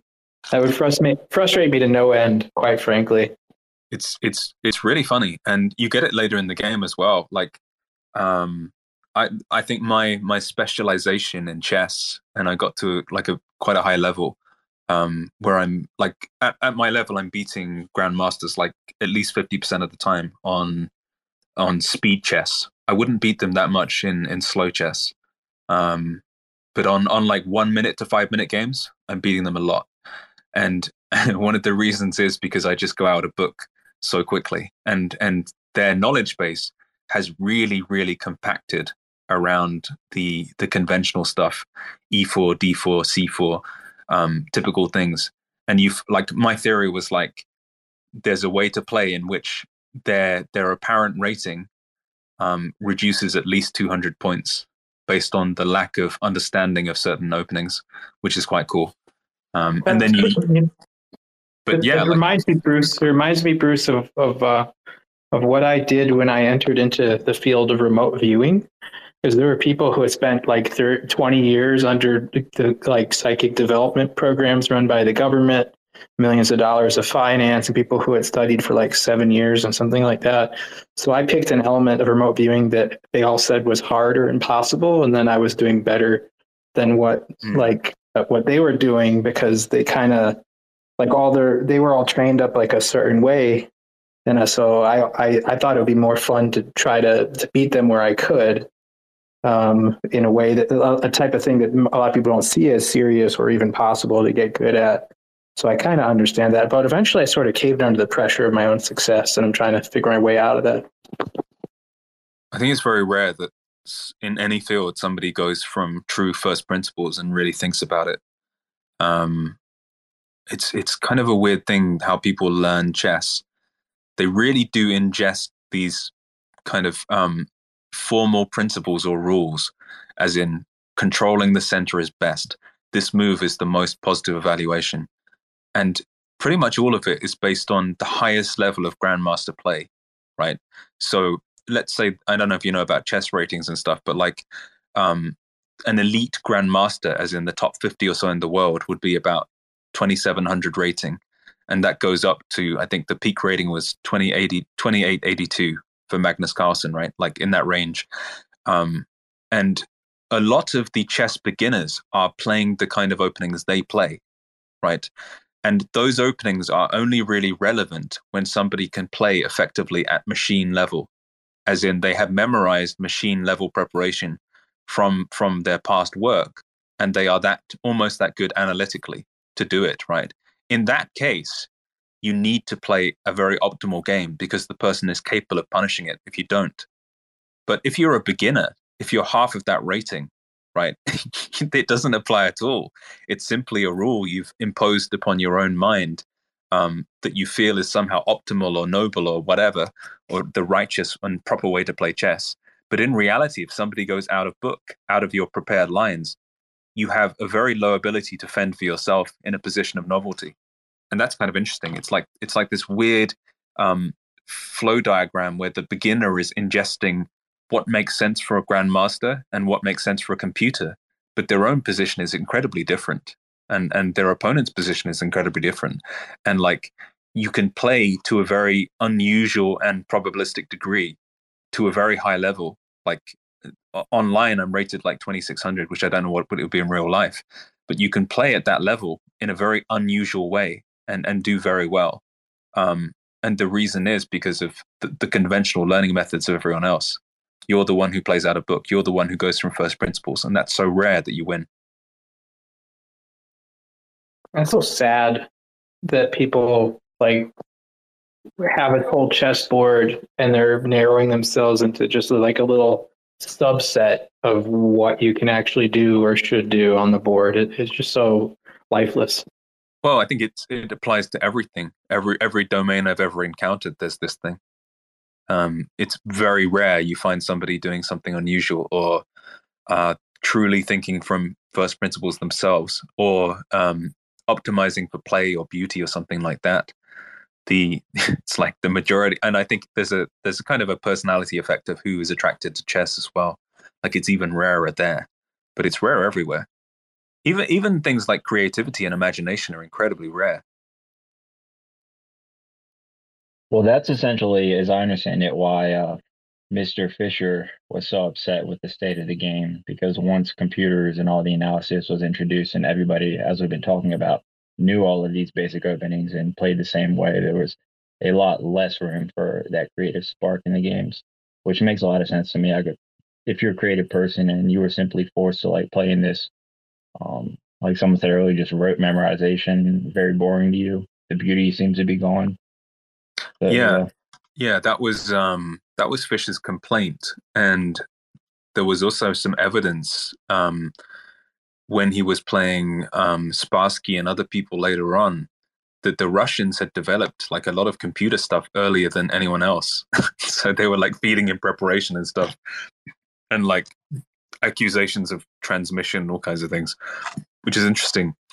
Fisher is seen as like the father of Fisher chess, which is the same thing as chess 960, which is the random rearrangement of pieces behind the pawns that are mirrored from black to white. And 960 takes its name because there are 960 possible ways to combine them in a unique way. That's popular now online as well. But even I think chess overall is probably kind of dying quickly because of AI as well. It's going to be so easy to cheat. Like it's just almost impossible to catch at a certain level, especially in real life. Well, like if you played football, American football, and then suddenly built a robot, somebody put robots up against you, and the robots were beating you across the field, like, would you make it your life's mission that you need to beat the robots? I don't know, like, because it's like clearly outside of what the human capacity is, and it kind of takes all the fun away of just playing against other humans. I missed that a little bit, Grin. Sorry. I changed my connection. I was like, if you played football, like American football, and then suddenly someone created like football playing robots that were stronger, faster, better, more accurate than any human, does that immediately have to destroy the game of football? Is there some reason why, because chess is seen as like an intellectual game, that people need to prove themselves against machines and act like machines? Pretty much. Why can't they just? Pretty much, because if you look at video games, for example, or look at like, or even just movies, like sci-fi type things, right? Notice how all the robots and everything like fucking miss, which is hilarious. Like in real life, the robot's not going to fucking miss. You just get shot and you're dead. But in the games and in the movies, it's like there's like this room where you can have this gunfight or you can have some interaction and you don't lose. So the fantasy is always like, most sci-fi is like kind of fantasy in the sense that like human beings are portrayed as being able to win because the game is winnable. So yeah, there's a sort of like sense that a game is not fun if it's not winnable at all. Maybe.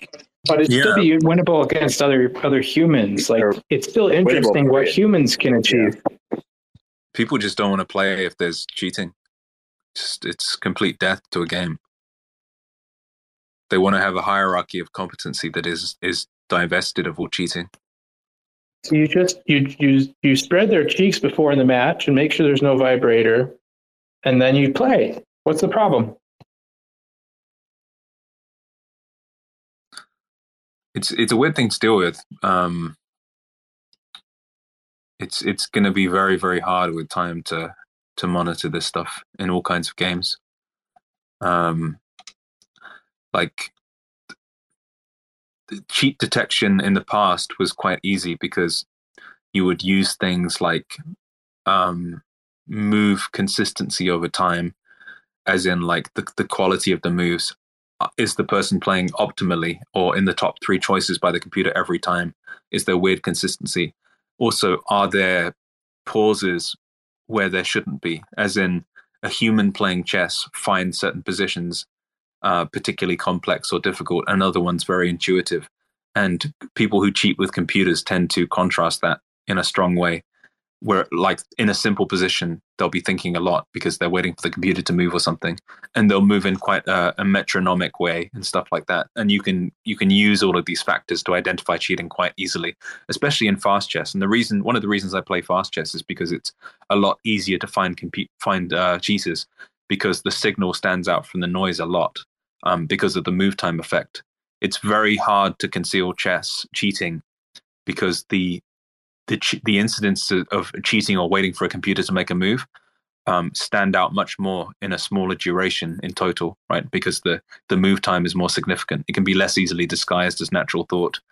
But like it's going to be crazy with time, because AI and whatever will be able to imitate anyone like a real human. It just becomes impossible to deal with. And it used to be that you could see that there was like a curly telephone cord attached to their shoe. And if you took their shoe off, it made a sound like an old modem, like, but it's getting harder and harder to do that because we have wireless internet.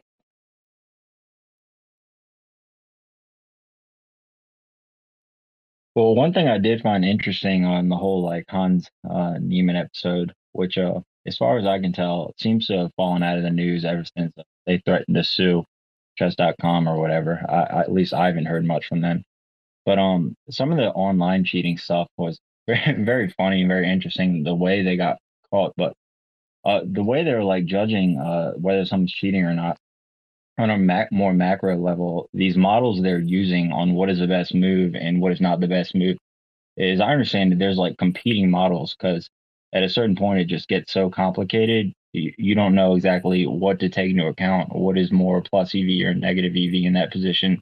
So they haven't even perfected the model for chess, as I understand it. And just in a closing thought, it's interesting. The models they have competing models on that, yet we have models for the universe that are asserted outright to be like perfect, but we can't even perfect chess. Yeah, like even in chess, the accusations or the cancellation of certain players, regardless if they've cheated or not, is very dubious. It's always down to probability. If a player has 1,000 games online and you suspect they're cheating in 50 of them, the evidence of that is always probabilistic. It's always deemed to be like, is the consistency of these games correlated with a computer chess engine like Stockfish more than we would otherwise predict? But it's like, it's always probability. One of the interesting things about sites like chess.com is they have this weird arm bending policy whereby they will suspend the person from being able to play. Like, say there's a grandmaster who is cheating or suspected to cheat or something. They will suspend their account, like a temporary ban, and they will email them. And then they will say, if you admit you were cheating, we'll let you play again. So, right. They have this deal with a lot of people, and then grandmasters do it because it is a primary income for them, right? And it's their platform to stream on or whatever, and to do lessons and stuff. So they'll admit to this in order to continue their online career. But the interesting thing is, like, chess.com only has probability. That's all they have. And also this can be very dubious. And you also have this effect, which is like, it's almost like the flat earth effect.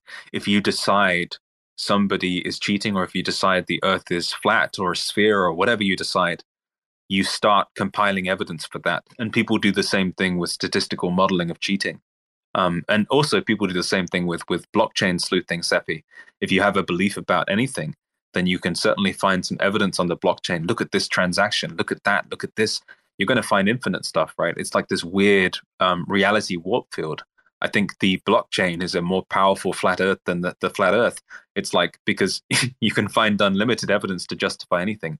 And the interesting thing is, like, when the evidence is presented with some level of outrage, 99.9% of people aren't going to go verify it. And even if they do try and verify it, they're not qualified to verify it. So you have this effect everywhere. It's the same thing in chess. Like, somebody presents some statistical model and says, like, this person is cheating. Are they really? Does the person, the reader, actually know how to evaluate the meaning of these things, or compare them with other models, or really dig into the potential factors that make this biased? No, like, they don't at all. Yeah, almost nobody.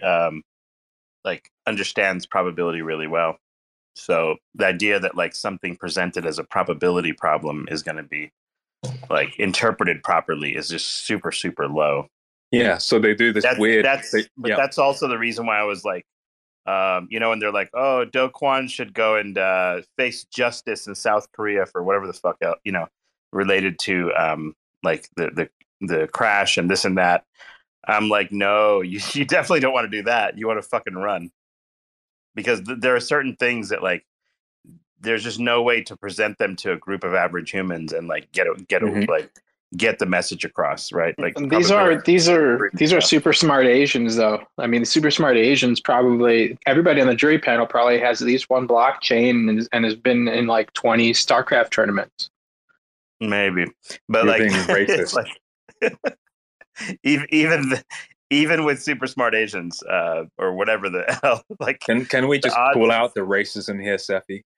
Yeah, the odds of getting like a fair trial of some kind regarding, some sort of probability-based sort of evidence or whatever is extremely low. It's awful. It's, in fact, I would call it horrifying. Like when you have to deal with the evaluation of average minds and all of their biases, and you have to face that and try and convince them or something. It's horrifying. It's literally horrifying. The reality is that like something like 99% of the human race thinks they're pretty smart. And the reality is that like only a tiny fraction of even that 1% is even all that really super genius to some level. So like this is the reason why, for example, like if you're in medicine, for example, you don't really want to get into a situation where you have to go to court about something, because the jury of the peers, or whatever you want to call it, is almost always going to rule in favor of the person who something bad has happened to, but won't really understand the statistical models whereby, like, say, for example, doctors work or something like that. It's just impossible to defend yourself against people who have no clue what they're talking. Like there's no mental context in their normal like activities that would prepare them to understand what it is that's being told in the courtroom. So therefore, like what doctors usually do, is the smart ones, is they are going to minimize the likelihood of having to go to a courtroom by using every trick in the book when it comes to like what you write down, so that a lawyer doesn't ever go to that level, because you don't really want to ever have to defend yourself in this probabilistic environment. It's really, really like 90% chance of losing is the way to look at that. Yeah, the so-called court of public opinion and the jury of your peers, it's just not going to work out well for you, even if you're even if you're right and your process is totally right. Yeah, when anything like this happens. Oh, I was going to say, Grin, like when anything like this happens, and you see it in things like the whole Lunk thing, right? Like you raise logical points and you try and make points that will help everything and move things forward, or that people need to know out of responsibility or whatever. And the average capacity of people to deal with things is so low. It's insane.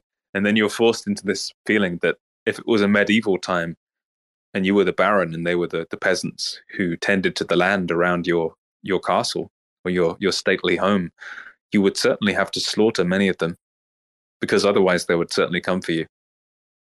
Another thing too is like a lot of people, like generally, like they don't, like I guess they don't meet enough people in their life to form a full mental model about like the rest of humanity in a sense. So it's easy to think you're either smarter than your peers or maybe dumber than your peers or whatever it is, but your worldly model is based upon a relatively narrow band of like total experience. I think if you haven't really taught people things, like let's say you've taught, I don't know, lots of people, thousands of things, thousands of people, I think you get a better sense of like the uptake, like what kind of levels of intellect and what people remember from what you say and things like that. But I think most of the time, like we don't really get an opportunity to test this, right? Like we don't really test other people on a formal level very often. Is this a backdoor recommendation for the kibbutz model of life? What is the kibbutz model of life? I'm not sure what that is. So in a kibbutz, which are these kind of communal farmsteads in Israel, in the kibbutz, like people rotate jobs every so often. I forget how often it is. It might be once a year or whatever. Like one year you might be in charge of teaching all the children. The other year you might be plowing a field. The other year you might be the IT guy. And the kids are raised communally. The kids are raised communally instead of just being like with their own parents. So in some cases, you might be like the foster mom or the foster dad. So the kibbutz style of life, you would have experience like teaching people, and then you would also have experience like harvesting wheat. Yeah, well, I don't know how efficient that is, like in general, but I think they seem happy. When I've been there, they seem happy. Yeah, I mean, they very well could be. It's just hard for any one individual to, I guess, maybe acquire the, like, I don't know, like the knowledge base for sort of probabilistic and asymmetric warfare. I think most people wind up being sort of like woefully unprepared in that context, if that's such a thing. I don't think warfare is a traditional task of the kibbutz, but like young men and women do join the army for a period of time, or military in Israel in general. So they do get some sort of warfare training. Warfare. I'm just talking about just like, cognitive warfare in a sense. Yeah, I think it's a difficult thing to train in. There's a certain amount of aptitude required, obviously, but also but what Bruce is describing as far as like these, like how in the public square, like in Twitter or in chess or whatever, like you can come up with sort of like arbitrary like evidence and claim it to be true, and most of the people are not even sure if it's true or false. That's true, I think, in most domains, and it's a difficult problem to solve for everywhere. And like it's truly everywhere. It follows a format as well. It's like something happens, and then there's a belief around it that is convenient. Like, for instance, a huge loss of financial money, and that is personally affected many people. And the convenient belief is that there is somebody to blame, or somebody stole it, right, or whatever. And then the person brings out the model, whatever it is, the probability or something, some kind of evidence on chain, right? They present it. Then you have like a double effect. It's like the convenience of the existing belief, plus the fact that 99.9% of people they aren't either willing or able to discern these things anyway, multiplied by the blame. And then you have this weird phenomena. It would be like, it's like, imagine in your daily life on a regular basis, like how many people do you know of that have been hit by lightning, for example? And then you go on Twitter and someone will say, oh, such and such was hit by lightning, and he visited, the Church of Scientology or something. And then like there'll be another lightning strike, and it's like, oh my God, that person must also have gone to Church of Scientology. The speed with which people like connect the dots, so to speak, to create these weird associations is quite remarkable.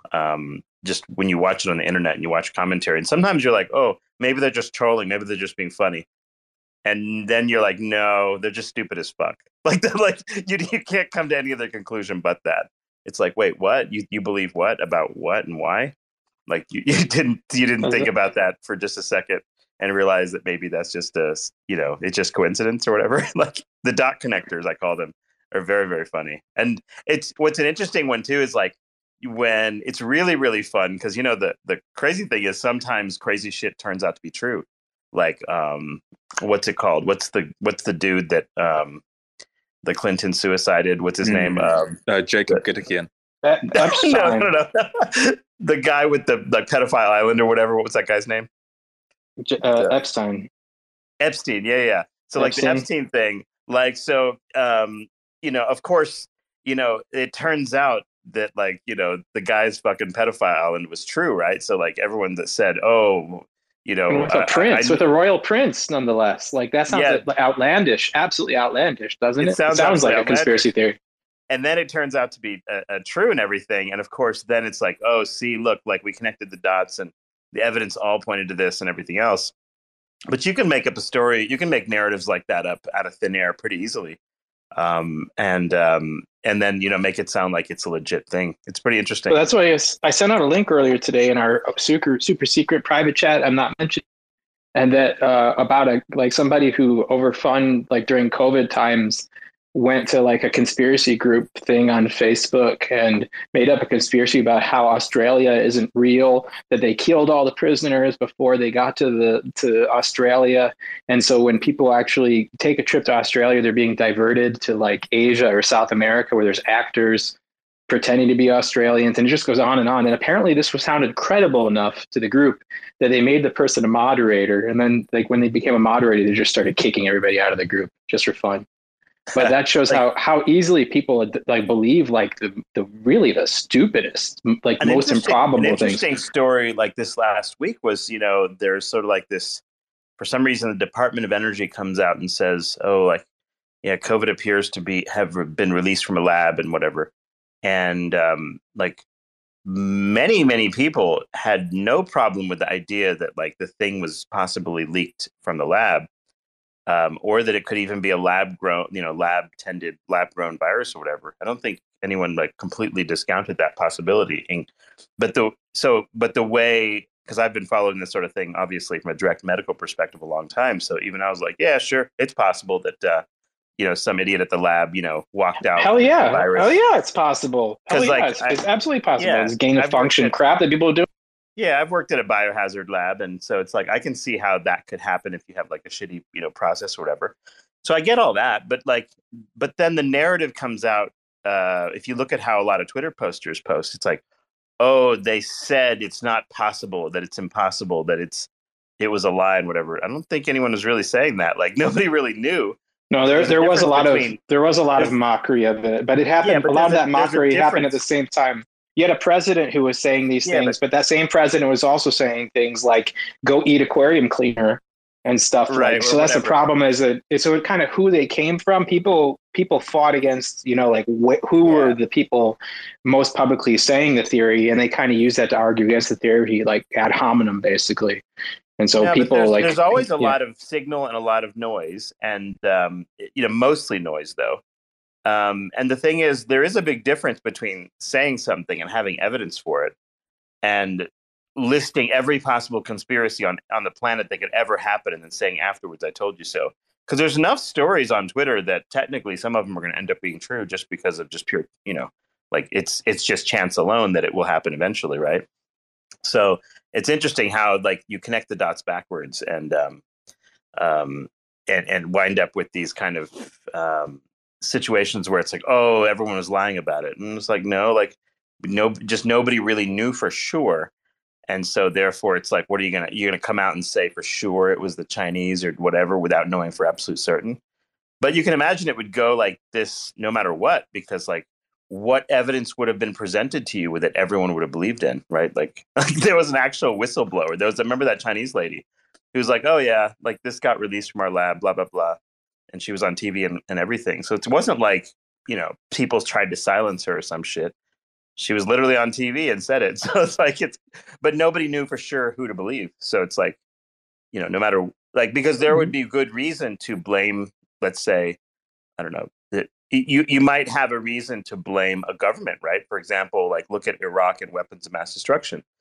If you had some reason why you wanted to go into Iraq for some reason, to preserve the petrodollar, and you wanted to take pictures of things and convince everyone that this was weapons of mass destruction, there's reasons why you would pin something on a country too. So it could go both ways. And then there'll be a conspiracy in both directions. There's no matter what happens, someone will claim that it's a psyop against something else, right? It's interesting how it all plays out. What I like is when later on, when events happen, later on people find some work of fiction that was written 12 or 28 years ago that sort of describes a similar thing, and then they're aha, this is all scripted, look, this is the playbook was right here, and they've just been following the script the whole time. I like that. And I think there was something like that with with Boris Johnson's dad wrote some thriller that had a plot that matched elements of some real life events more recently. So they're aha, they're just following the playbook that was written so many years ago. Yeah, there's all these interesting ways these play out. Yeah, it's fun. But watching the crowd go at it is really interesting. Like, of all the possible explanations, this is the one I'm going to stick to, right? Like, this is the one I believe in. It fits my narrative perfectly, and therefore, either like government bad or China bad or like, I don't know, pharmaceutical company bad or I don't know what. Like, there's like all these boogeymen. It's really fascinating, whether they're really boogeymen or not. Yeah, it's always aligned with. It's always kind of obvious how it aligns as well, like the convenience of belief or the need for control. Typically in health stuff, it's like the need to feel like you have control over not dying and things like that, or the need to blame people for other people's deaths or whatever. It's all like spawning from this kind of fear of death stuff, like to a large degree. It's quite interesting.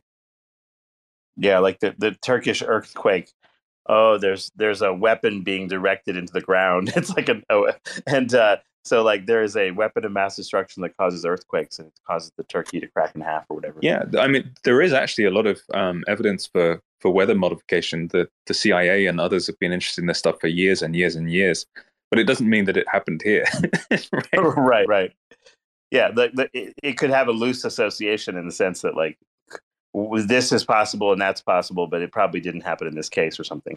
Yeah, if you start to see Taiwan shaking quite a bit more over the next few years, you'll know that maybe something's going on. But yeah, that's true.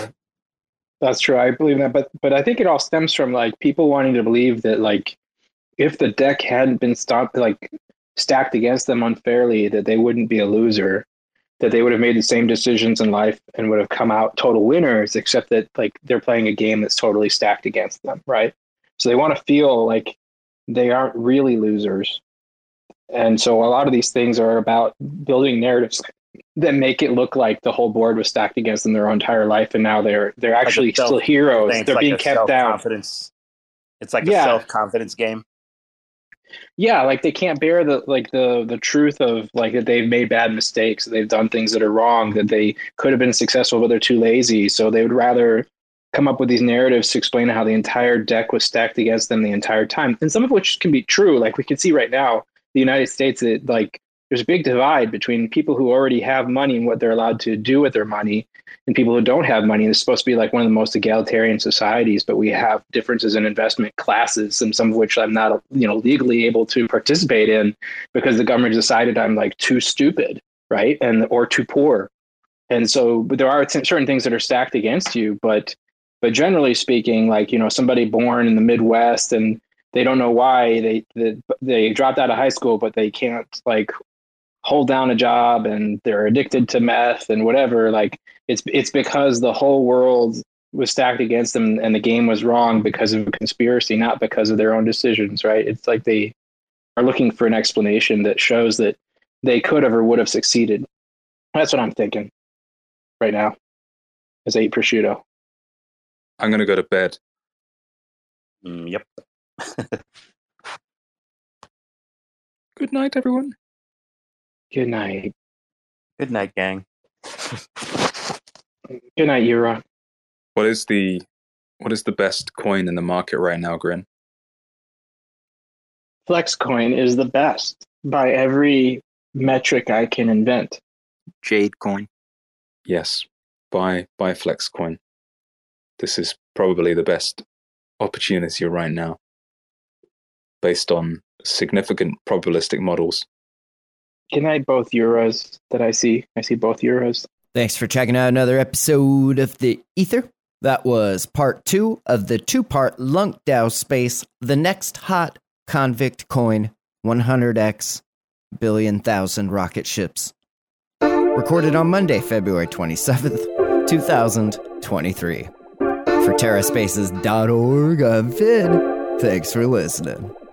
Rolling down the street in my 6'4". I never had a 6'4". A kid can wish though. I snapped the wishbone and grabbed a fistful. Chillin' with the dopey, this a weed is all I wish for. I'm feeling blissful, I got a missus. My ginger always down to ride no matter what the mission. I'm singing this song, got a couple albums out. We do alright, but it ain't really shit to write home about. Like to feed the fishbowl, keep my stories mystical. I like my beats boom bap and rap to be lyrical. I'm feeling cynical, craving a little ritual. Save my place in line while I try to find a miracle. I keep looking and looking and looking, but never find nothing. We've been lied to, thinking this surprise under super secret lies. Motherfuckers sneak inside, going dark. Now believe me when I say this shit is do or die.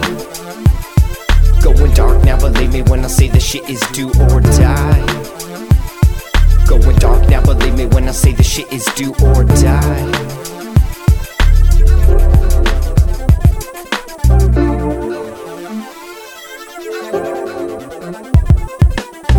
Through the trenches, trying to stay offensive. Trespassing here like this land looks expensive. Ain't no time like the present, trying to stake a claim. Just make sure your claim stays away from all these other claims. We're almost kinda running out of land here. Living in the day of the dead and it's damn weird. Same teams, y'all, we just trying to get a bite to eat. A little rest saved up, waiting for my time to sleep. Head down, middle fingers up, yo, I'm wide awake. Never hesitate to stay about 100 miles away. 7 time and space, while the wrecking ball the place. I expect you all to play, running marathons today. When the sick get sicker and the rich get richer, it might be about time to rearrange our dinner. Fix the system, the shit, it's all nixed. Waking up early, gonna suck today's. Time to suck today's dick, that's what I'm talking about. Going dark now, believe me when I say this shit is do or die. Suck today's dick, that's what I'm talking about. Going dark now, believe me when I say this shit is do or die.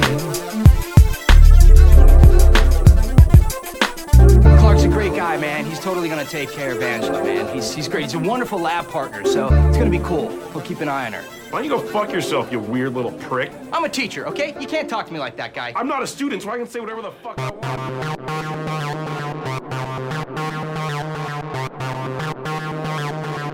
TerraSpaces.